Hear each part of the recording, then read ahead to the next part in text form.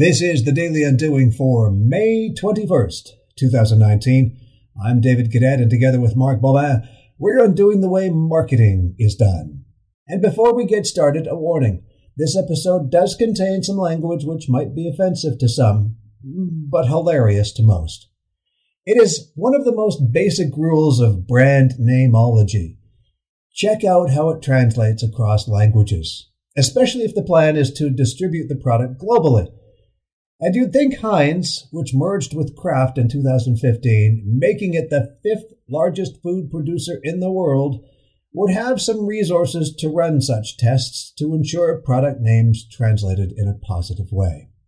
Evidently, the product development and branding process of Mayo-chup, the new Heinz condiment combining, mayonnaise and ketchup, overlooked running the name through the Cree translator. Otherwise, it would have discovered that across just about any of the Canadian First Nation Cree dialects, Mayo-chup translates into shit on my face, or shit-faced, or some closely related variation.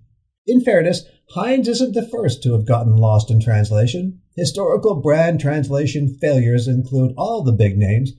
Coca-Cola, when first launched in China, was translated as bite the wax tadpole.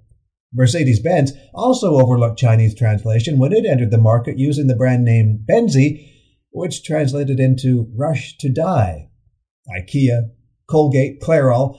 The brand name and particularly slogan translation historical path is littered with throwaways that had to be revised at great cost after launch.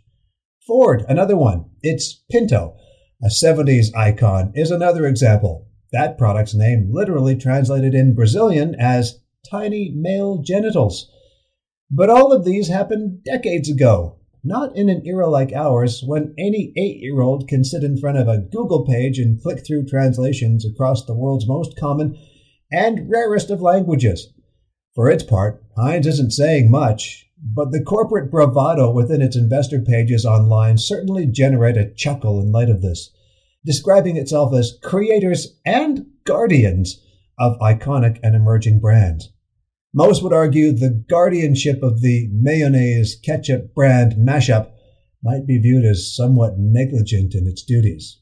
Nonetheless, it does provide a cautionary, if not amusing, tale in branding here on the Daily Undoing.